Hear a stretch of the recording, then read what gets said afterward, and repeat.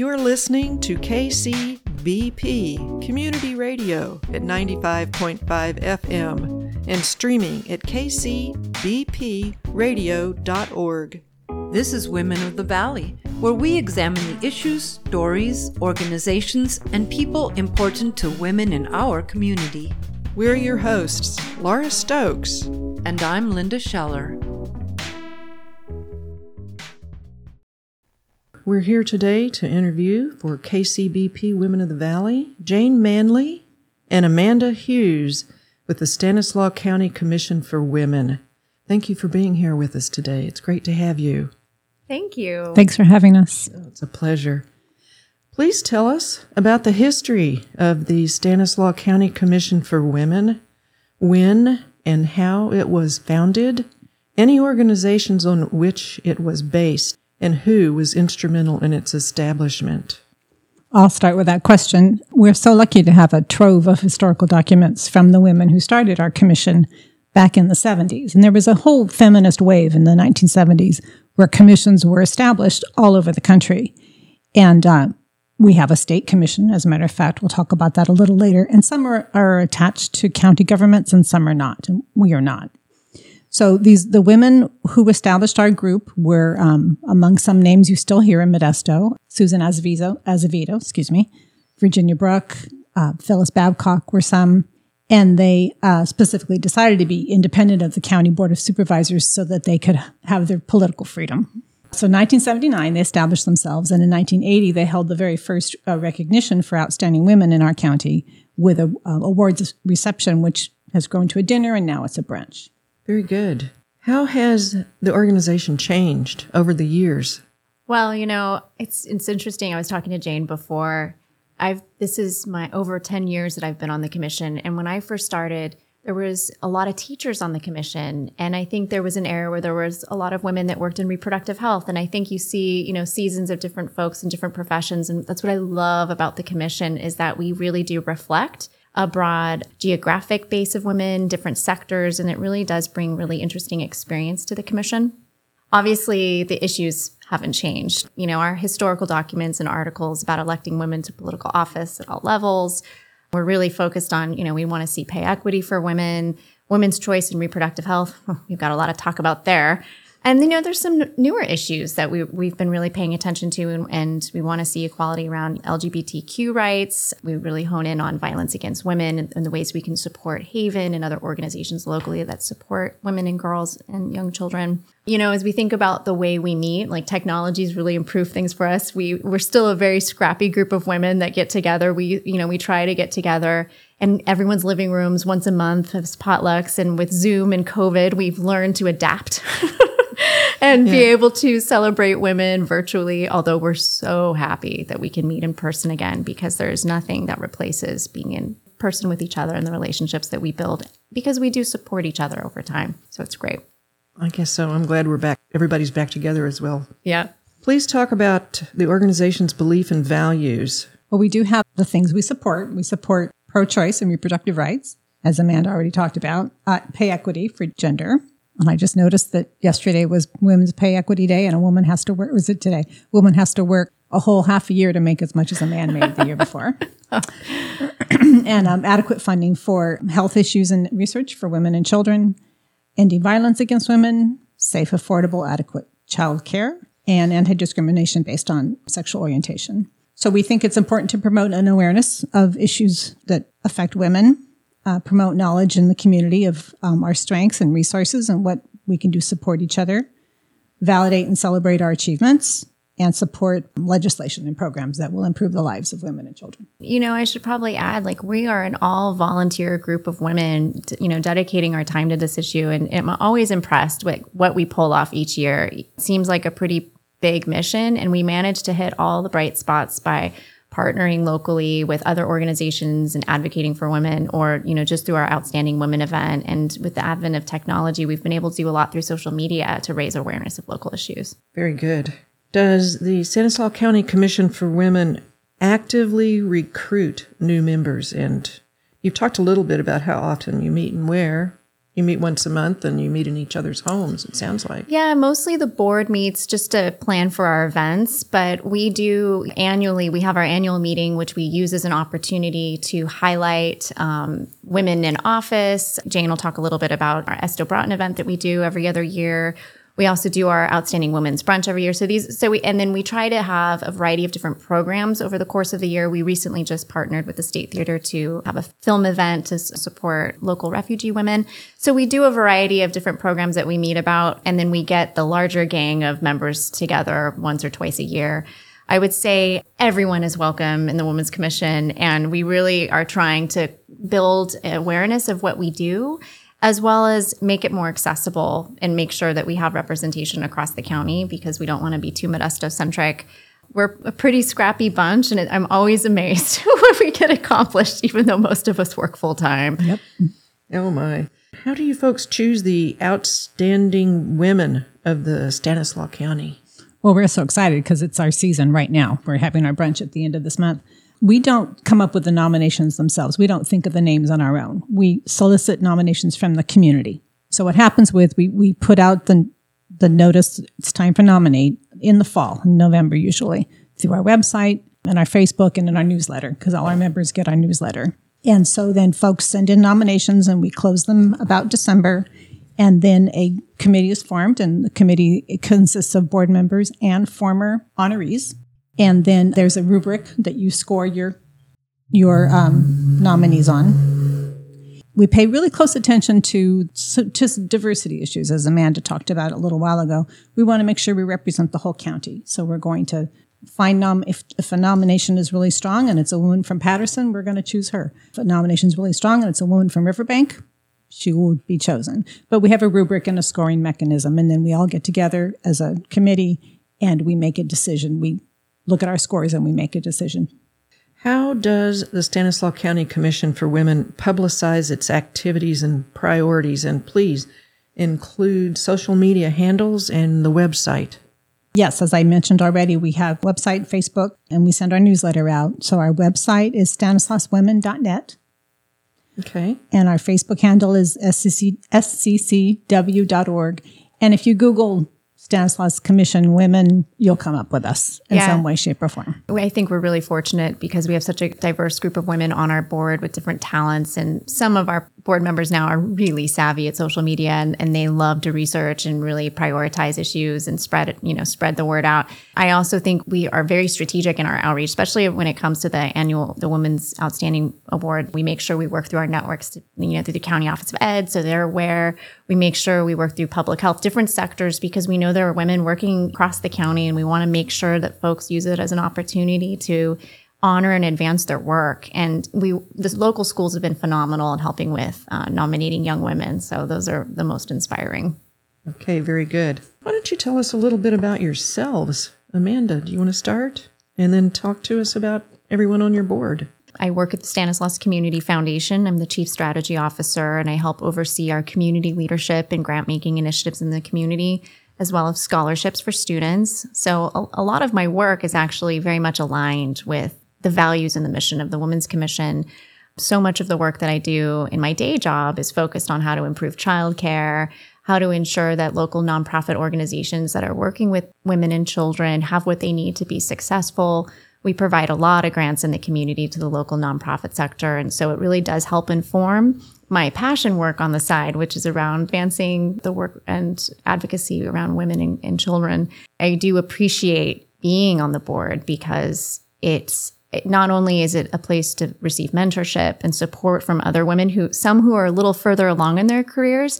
And what's been most delightful is some of the younger women on our board who are just starting their careers. And I see such a beautiful organic support system naturally take place, especially during COVID. It was really, really hard for all of us, and to have that community to tap into and be able to reflect on how we were all experiencing such a dark time as a mom, as a professional, trying to make it work, and to get words of wisdom at times from, even Jane here helped support me during the time where I was the president during, the virtual world. And it was really challenging. But I can say the rest of the board members, it's been the same. I think we all really value and respect each other's time and experiences with each other. I'd like to call out, some of the other ladies on the board who are just so amazing. Ruhi Sheikh, who works at the Stanislaus Partners in Education. She's also just this super advocate in our community for the arts and placemaking, and is behind Porch Fest and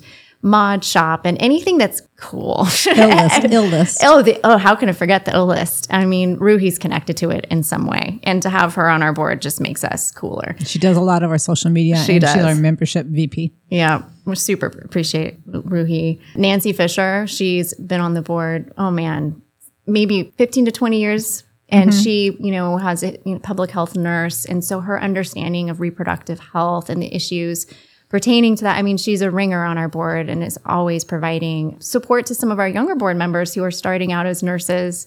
Yashli Nazi, she literally started as a nurse in March of 2020.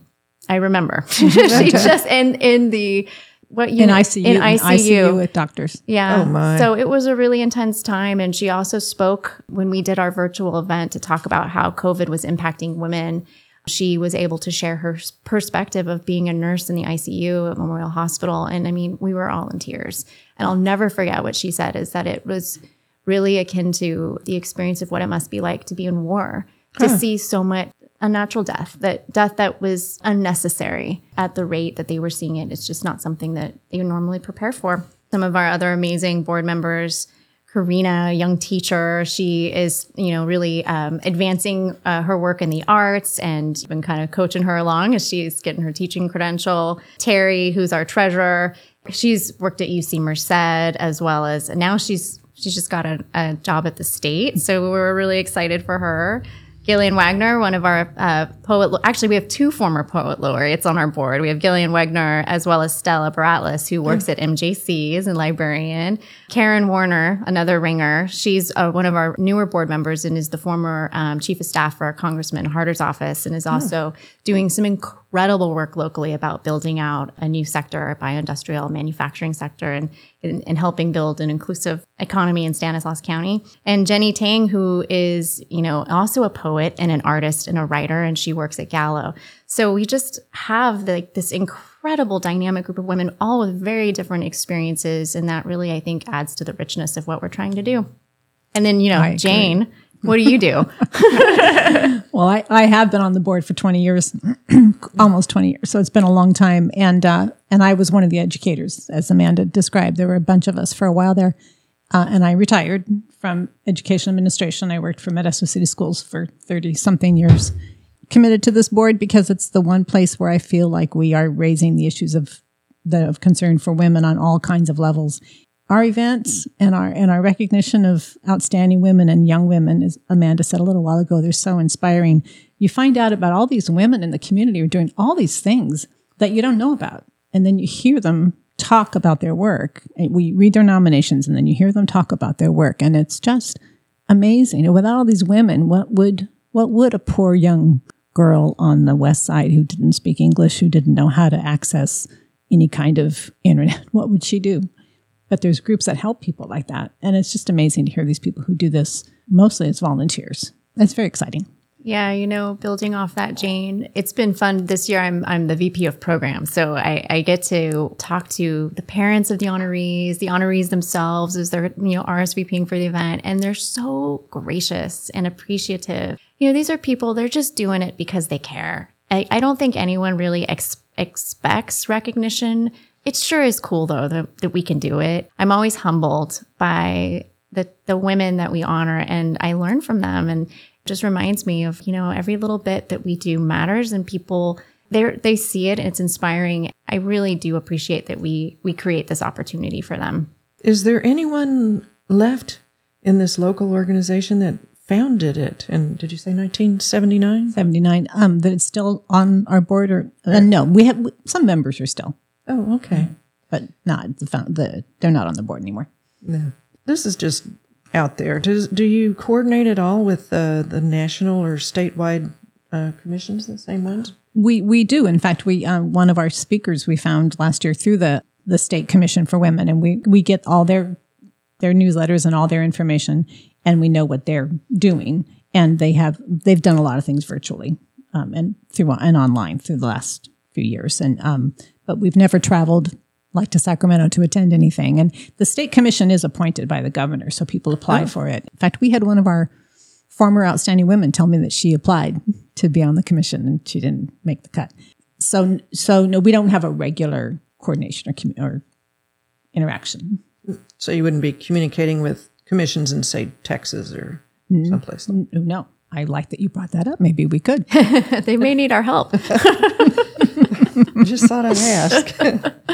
Okay, what kind of fundraising activities does the Stanislaus County Commission for Women do, and how is that money used in service to the community? So we have our annual appeal letter that goes out. Obviously, this is the month of women, so we do it in March in advance of our Outstanding Women's Brunch. And we're very successful in just sending out an appeal. There's a lot of women out there that look forward to sponsoring this event. And the money we get from the sponsorship helps us support scholarships for the outstanding young women, as well as scholarships for women who are going to MJC who are trying to upskill. We work with the scholarship department at MJC to help us identify women that could really benefit from some extra financial support. We also sponsor a lot of different aligned events over the years. So Haven's Kick Up Your Heels event or Walk a Mile, anything that really aligns with our values, we try to provide support. And I know Jane will offer some more information about the types of events we support with our annual sponsorships. We also get, money from dues. We don't charge, our dues are at zero. So it's really up to our members, but we traditionally get support from our members too. Right. And one of the things that I just thought of when you said that, Amanda, is there are a number of women who have been our past honorees. They've been doing this since 1980. We're on year 44. Oh my. So right now, our display of all our posters, a poster of all our years, is on display at the Modesto Library. Oh. They display it for us during the month of March, and we're going to transfer it to our brunch event at the end of the month. Many of those women donate to us every year because they remember being honored. They're honored that they were honored, and they're pleased to help us continue our work. Wonderful. What community or cross-community collaborations have you participated in or look forward to doing in the future? Well, we actively work to support local events, as Amanda just mentioned. We have our own event, and we give scholarships to our outstanding young women, and we support the MJC Scholarship Program. We help with Haven for their Kick Up Their Heels fundraiser. There's also a program at the Juvenile Justice Center for incarcerated children there, a holiday program called Deck the Hall, and we donate to that one so that those kids can have some kind of a holiday cheer activity. Last July for our annual meeting, we hosted a representative from Planned Parenthood to talk about the post-Roe decision world and to talk about what we can do locally and statewide and nationally to help women who are in situations where they are not able to access that kind of health care. Every other year, we honor Esto Broughton. Heard of Esto? Esto Broughton? No. She was amazing. She was one of the first women ever elected to serve in the State Assembly of California, and she was born in Modesto. She was elected in 1918, and she was only 29 years old. Huh. And so she was one of the youngest women ever to enter, and that record was not broken until 2002. And there's 2 streets named for her. I have a friend who lives on one of them. There's a Broughton Place and a Broughton Court in Modesto that's named for her. And so we honor her because to honor elected women, the elected women in our county via a celebration of Esto's life. And we honor her in different ways. So some years we'll do an actual event. Often it'll be like a panel of local elected women explaining, what their experience is like, or talk about Jenny's poem. Jenny Tang, our board member, wrote this great poem in honor of Esto that Connections published. So thank you, Connections, Stanislaus Connections, called The Motto. And she took water, wealth, contentment, health, our Modesto model, and tied it all into Esto Broughton. It was a beautiful poem. I have it here. It's just gorgeous. So we're really proud of that little piece of trivia. We also have a banned book club group that got together to talk about a book that has been banned called It's Perfectly Normal, which is about teaching children about reproductive health. And we had a great panel with MJC librarians, and parents and some teenagers talk about how important this information was to them.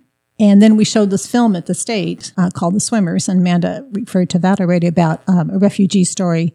And we included a panel discussion of refugee students from MJC. This is KCBP 95.5 FM, a project of the Peace Life Center, and we are interviewing Jane Manley and Amanda Hughes today for Women of the Valley.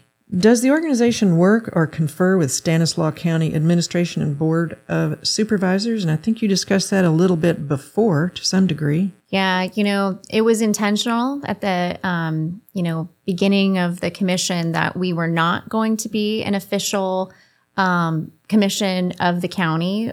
We maintain our 501c3 status, so we can actually do advocacy work. We have a point of view. We are pro-choice and we are pro-women, and we are not ashamed to say that. It's important for us to keep our ability to speak. And, if we were a 501c3, we wouldn't have that same liberty. Right. And what the commissions that are associated with counties are get appointed by county supervisors. Our group clearly thought that wasn't the way to go. I can see that. What are some of the resources available to women in Stanislaus County that our listeners should know about? Well, a number of them are ones that we've mentioned already because we work closely with them. And there's all these great organizations that I've read about, but I don't remember exactly what they all do. But they're really exciting ones. And sometimes we've honored women who've represented these organizations.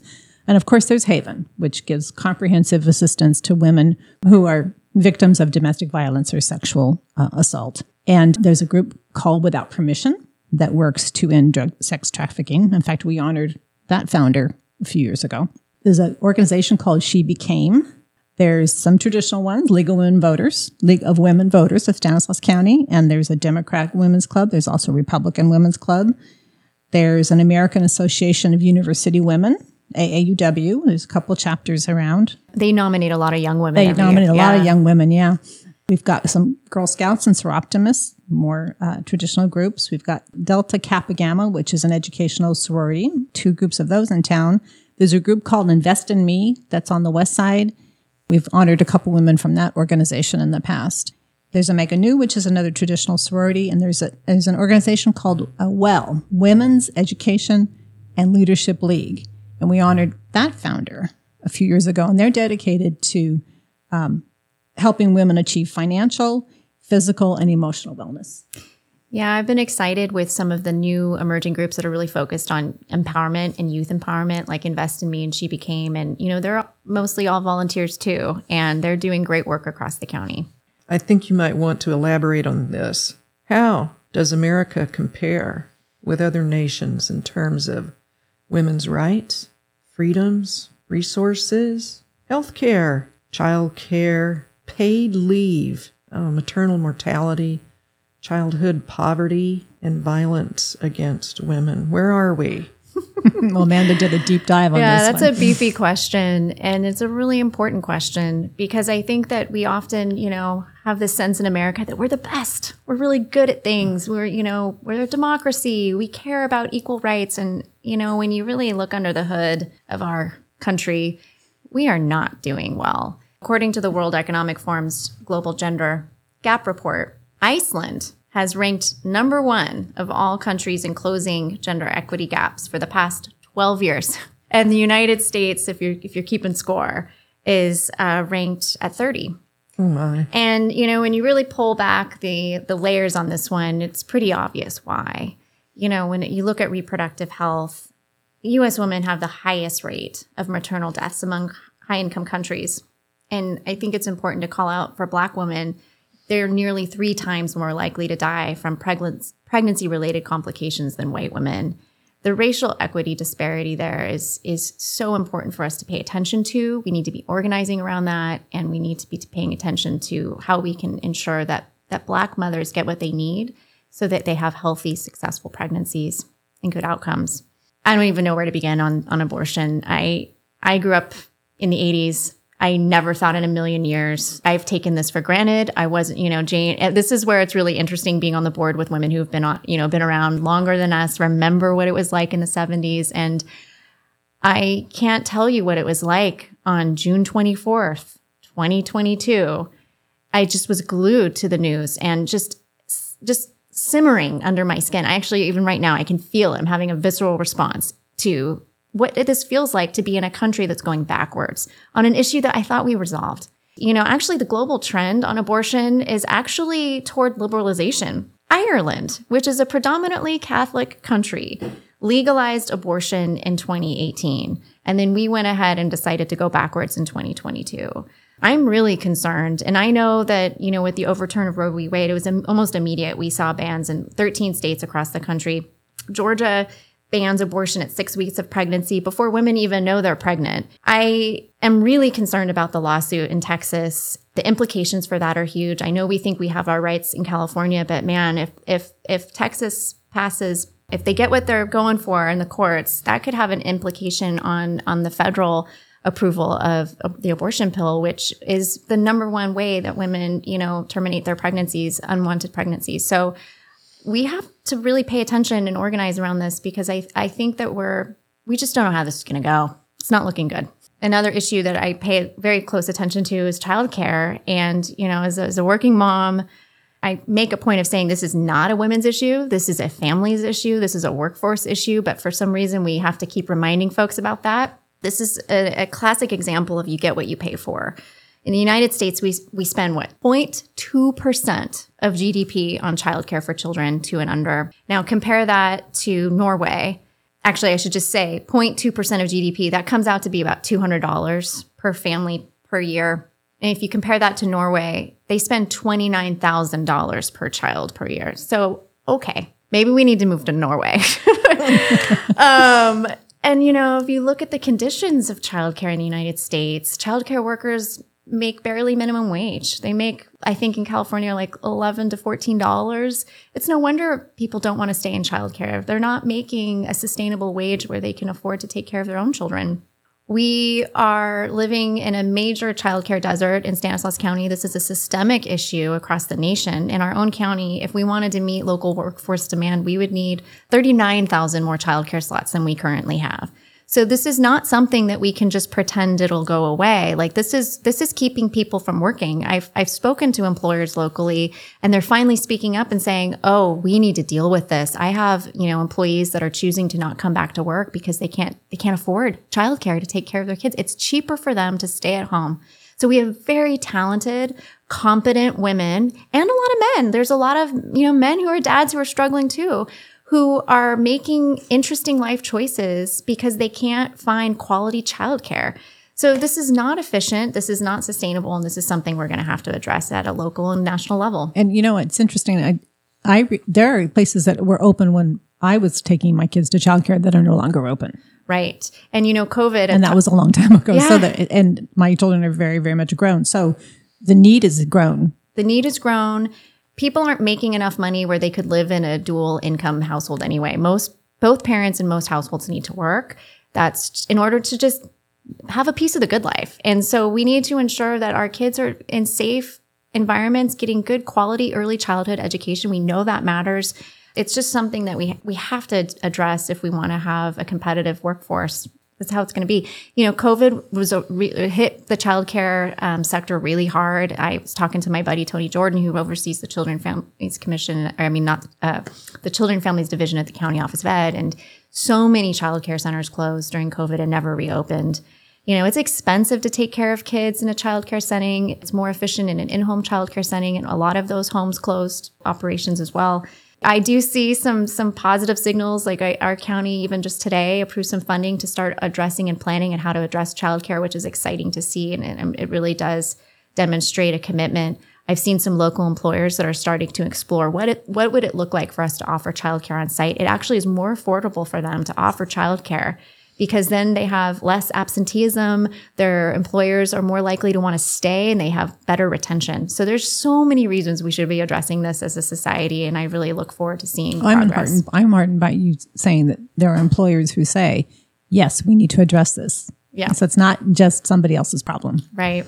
There's so many layers to these issues too. It's like you look at paid leave. The United States is the only wealthy country in the world without guaranteed paid leave. I don't get that. Estonia has 80 weeks. UK has 39 weeks. The US has 0. Estonia has 80? Yes. I had to reread that. And I've been to Estonia. You need to go back. I guess. Sounds lovely. Yeah. Well, that's how you support people who want to. If we want people to have families, if we want to continue populating our countries, we need people to have babies, right? Well, if we can't support them decently with health care and then with childcare or parental leave, why would they choose to do that? Yeah, it seems counterintuitive.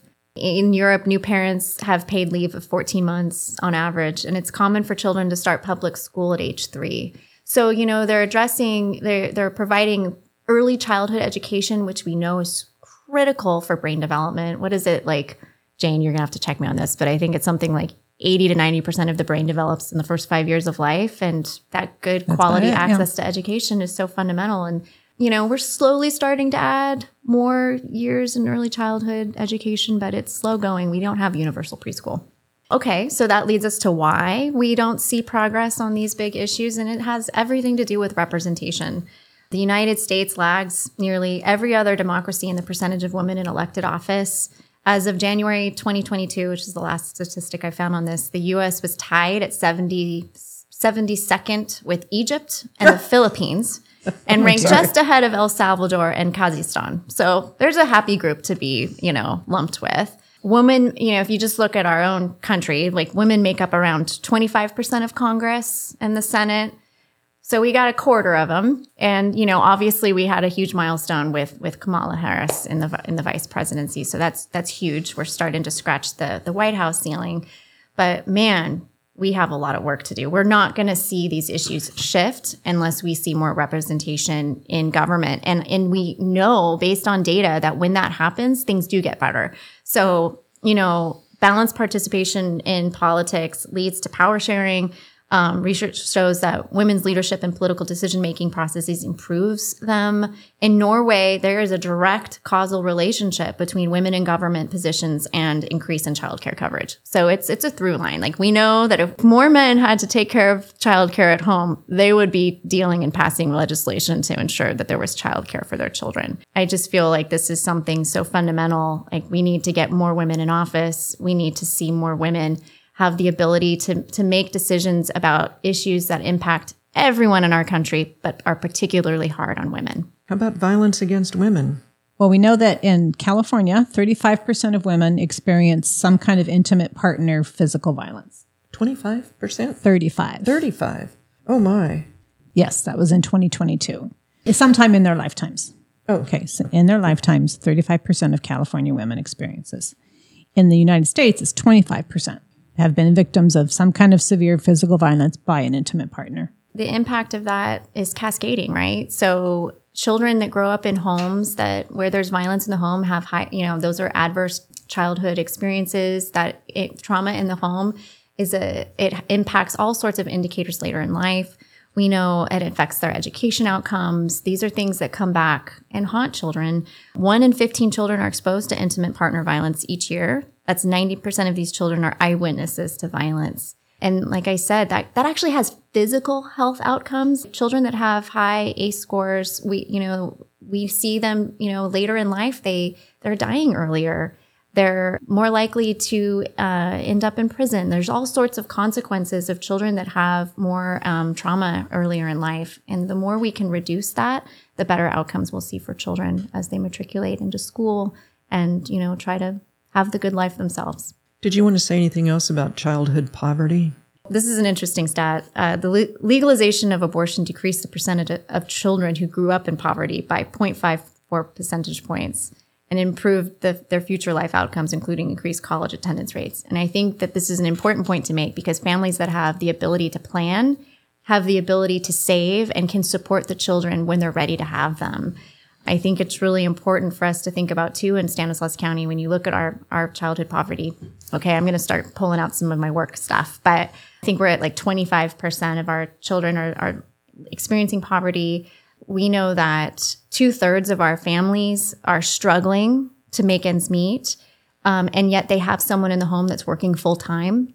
We have, I think, approximately like 120,000 children in the county, and of those children, half of them are living in these struggling homes. And so if we wanted to change that, we really need to improve the economic outlook for families that are working locally, increase their wages, and ensure that they have what they need to support their families. So Childhood poverty is a real issue in the Central Valley. It's something that, it's an economic condition that we need to think about and have a holistic response.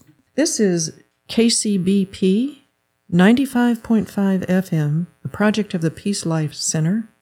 And we are interviewing today the Stanislaus County Commission for Women, the representatives Jane Manley and Amanda Hughes. Why is it important that the history and status of American women should be fully and honestly addressed in American education? How would you like to see it taught? I love this question because as an educator, there is so much to teach. And I'm not going to suggest that teachers have plenty of time, because they don't. And the state of California continually says, now teach more, and now teach more, and now teach more. And so I understand how difficult this is. But context of place and time is so important to teach our children in order to understand history. If they can't, they come from their own perspectives. They come from their families, they come from their time, they come from their place. And they can't understand what life could have been like for someone in different circumstances than theirs. So that's what we have to help them understand. We have to provide them with rich literature and sources that talk about life in another time and another place for women and for any person who's been not treated as well in our society as white men have been. If I were to design the perfect history class, it would be from the perspective of women in every single era of our historical development, worldwide and nationwide, which is huge. As I say it, I realize it is, and there's no way we could manage that. So thank goodness there are women who focus on this. I have a dear friend who's a professor of women's studies, and I'm so glad that she does the work she does and she has the students she has so she can take deep dives into this. But context is incredibly important. Understanding a different person's point of view based on their history, their place and time, and encourage discussion. Have children and young teens listen to each other and talk about situations that they don't understand so they can put it all together. There are good resources. The state of California has a whole history curriculum and all kinds of ideas for teachers, and creative teachers will find that. But I'm going to say it's not an easy task. It really does lend to political stances happening in different states right now around canceling humanities programs and reduction in programs that are about feminism or gender studies. And there's, or about slavery. Oh yeah. It's really going backwards. We are a country that's supposed to have free speech, and we're supposed to have debate, and we're supposed to be able to talk about things. And we're in a place where we're actually filtering what we think kids can handle talking about. And I think we're really undervaluing and just not giving kids credit for... We're underestimating their ability to understand it and to have empathy for it, which is what they can do. And also cultivating a society where we can sit at a table and have discussions that we don't have to all agree. We have to agree that everyone has a right to an opinion, that we have a civic dialogue, and that we teach people to the skill of discourse. Issues around women and girls and gender, these are issues that men and across the spectrum, people are interested in having a conversation about. Just putting it aside and canceling programs is really un-American. Please talk about violence against women and what can and must be done to end it, and how can listeners help? Well, we already alluded to some of the statistics about California women who've been exposed to physical violence by their intimate partner over their lifetime, and that's 35%. Nationwide is 25%. So the most important thing that we can do is all understand that that has nothing to do with your socioeconomic background, your ethnicity, your gender, or who you are. It can happen to anyone. So that's the first thing to understand. We need to teach young people how to resolve conflicts without violence. We need to advocate for gun safety laws, because a lot of the violence involves weapons. And we can donate to our Haven, which advocates for women who are victims and work to end gender-based violence. How does helping women also help men? Helping women helps everyone, especially when you consider the economic implications. And I'm going to go geeky again because this is just how I roll. But stopping violence against women, it's not a moral imperative. There's evidence that shows that it really does help the economy. Domestic violence costs between 1% and 2% of our GDP. So if we can reduce that and increase the amount we spend on childcare, wouldn't that be great? Also, I just want to really underline that childcare is not some boutique women's issue. This hurts everyone. Working parents are forced to stay home due to lack of childcare. Employers are unable to keep talent. Childcare workers leaving the sector because they can't make a living wage. Like this hurts everyone. Abortion bans have an economic impact too. You know, the Institute of Women's Policy Research found in 2021 that restrictive abortion laws cost state and local economies $105 billion annually by reducing labor force participation and earnings.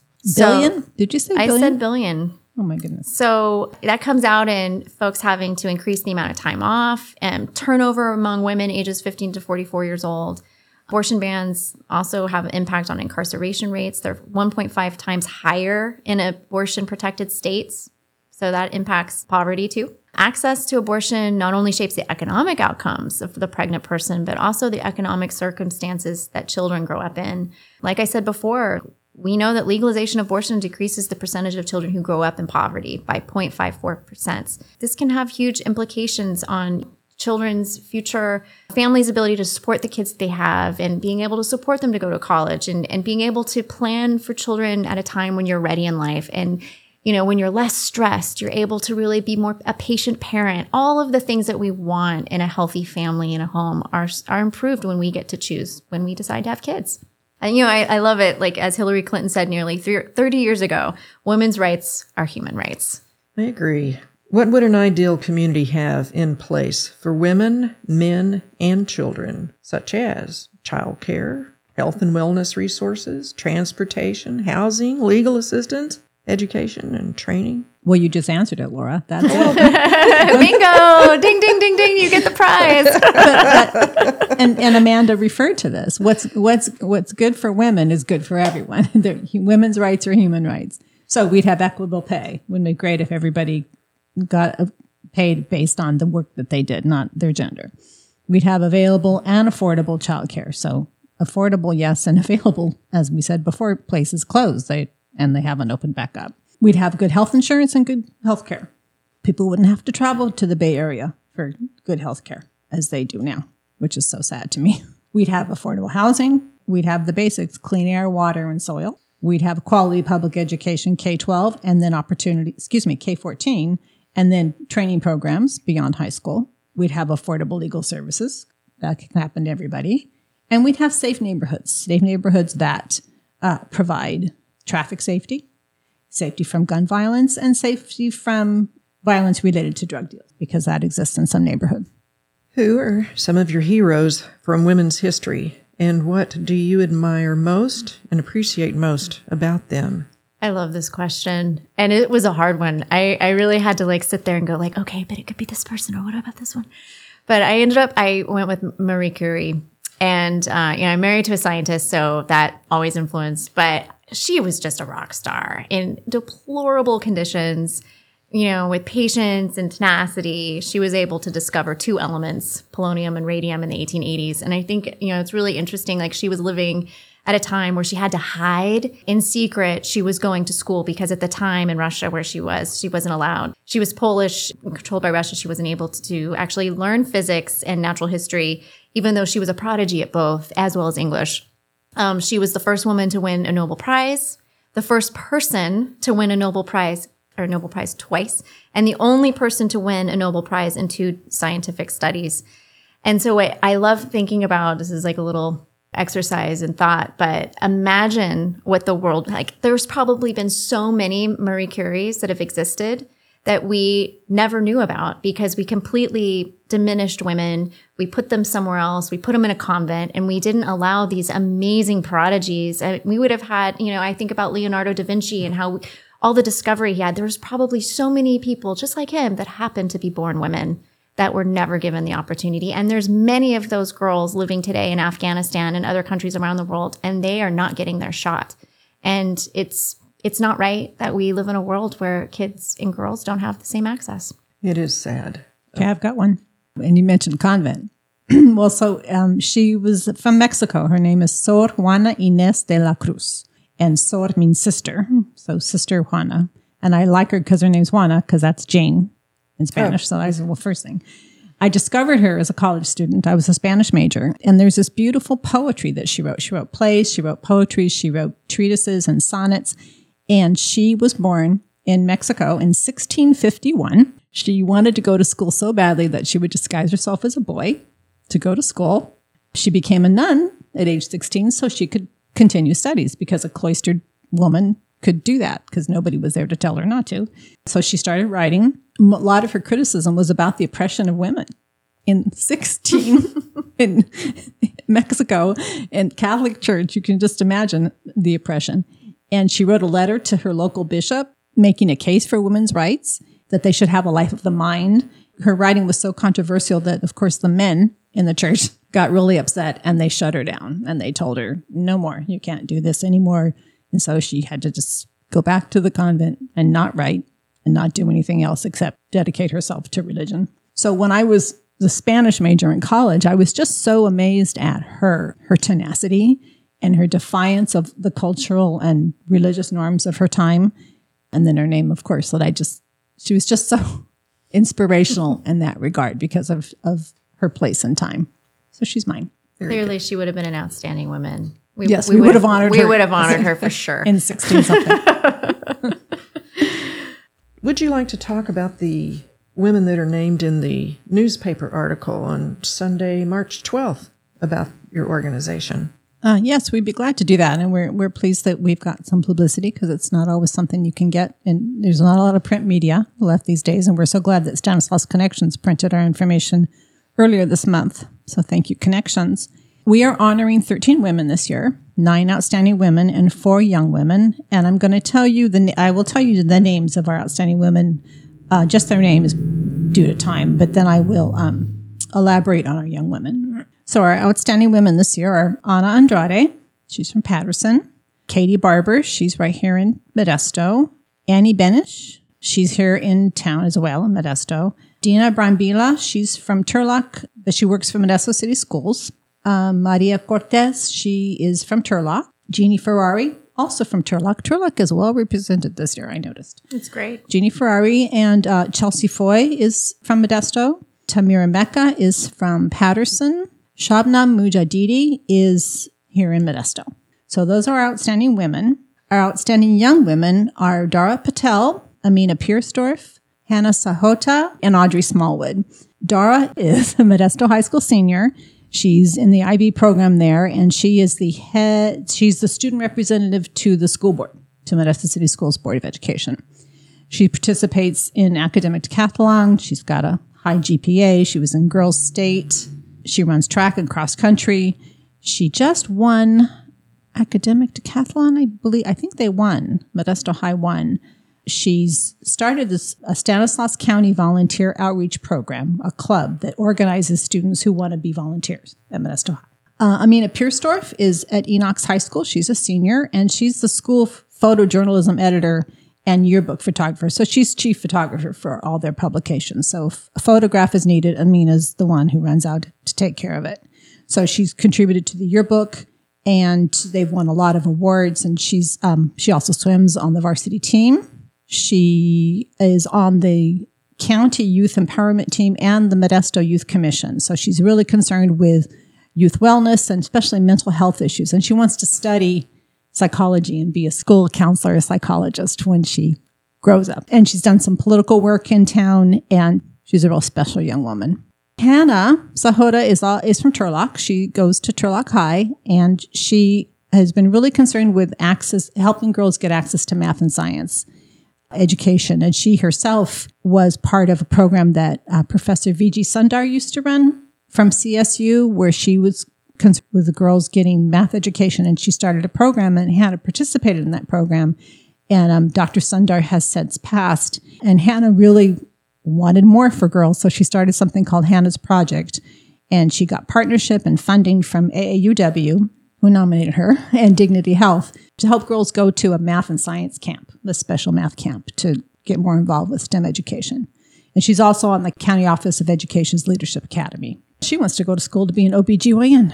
Audrey Smallwood is also from Turlock, and she's a senior. And she started a group called Kitchens for Change because during our first foray into the COVID pandemic, she found out how many students that she knew, her school, who were food challenged. They didn't have enough food at home. So her family runs a restaurant. And so she took over the family restaurant kitchen and got some chefs to help her to make meals for families in the Turlock area. So they raised over $18,000 to put together these food programs. So, and here she is, this young woman, 18-year-olds putting it together. She's also a volunteer at Jessica's House, which is a program to support young people who need grief support in Turlock. And she was a recipient of their services, and now she helps run a support group for kids who are grieving. I love hearing the stories about the young women. I mean, I'm always inspired by the outstanding women, but the young women give me hope. They do. They give us hope, so that's why we want to support them with scholarships so they can do something in whatever's next in their lives. Wonderful. How can our listeners support and advocate for women and children? Well, the first thing they can do is, as Amanda alluded to this a lot in our conversation today, is about electing women to political positions. And we want to channel, don't just sit on the sidelines and be frustrated. Channel your inner Esto Broughton and run, or support another woman who wants to run. And we found out that most women don't think of running for office. They have to be asked. So let's start asking. Yeah, it is amazing how when you ask a woman to run for office, she's like, oh, no, I'm not ready. I don't have enough experience yet. I need to basically have solved climate change in order to run for local board of supervisors or whatever. And I notice a lot of men, it's like, well, of course I'm ready. Of course I should run. Or they know someone that encourages them and they just say yes right away. And I just think it's interesting, the imposter syndrome that women have about running for office. And they definitely, I think more women might need a nudge and some might need a push. But if you identify a woman in your community that has a point of view that matters, that you know that they have something to say, give them the encouragement they need to stand up and encourage them to run. There are some great organizations, Emerge, She Should Run, and Emily's List that are designed to help provide the support women need to learn how to run for office, because there is an art and science to it. Folks that are in the know how to do it. And we want to make sure that women have access to all of the technical assistance that is available for women that are curious about what it takes to run for office. And for more information about anything, women can look at the website for the State Commission for Women and Girls. And of course, they can also support us and support Haven. Thank you very much, both of you. This has been Jane Manley and Amanda Hughes for the Stanislaus County Commission for Women. We really appreciate your time. Thank you. Thanks for having us. This was great. All right. Take care. Bye-bye. Thank you. You have been listening to Women of the Valley on KCBP Community Radio 95.5 FM and streaming at kcbpradio.org. Our music is Tin Can Trap by Chad Crouch. This has been Laura Stokes and Linda Scheller. We hope you will catch us next time on Women of the Valley. Thanks for listening.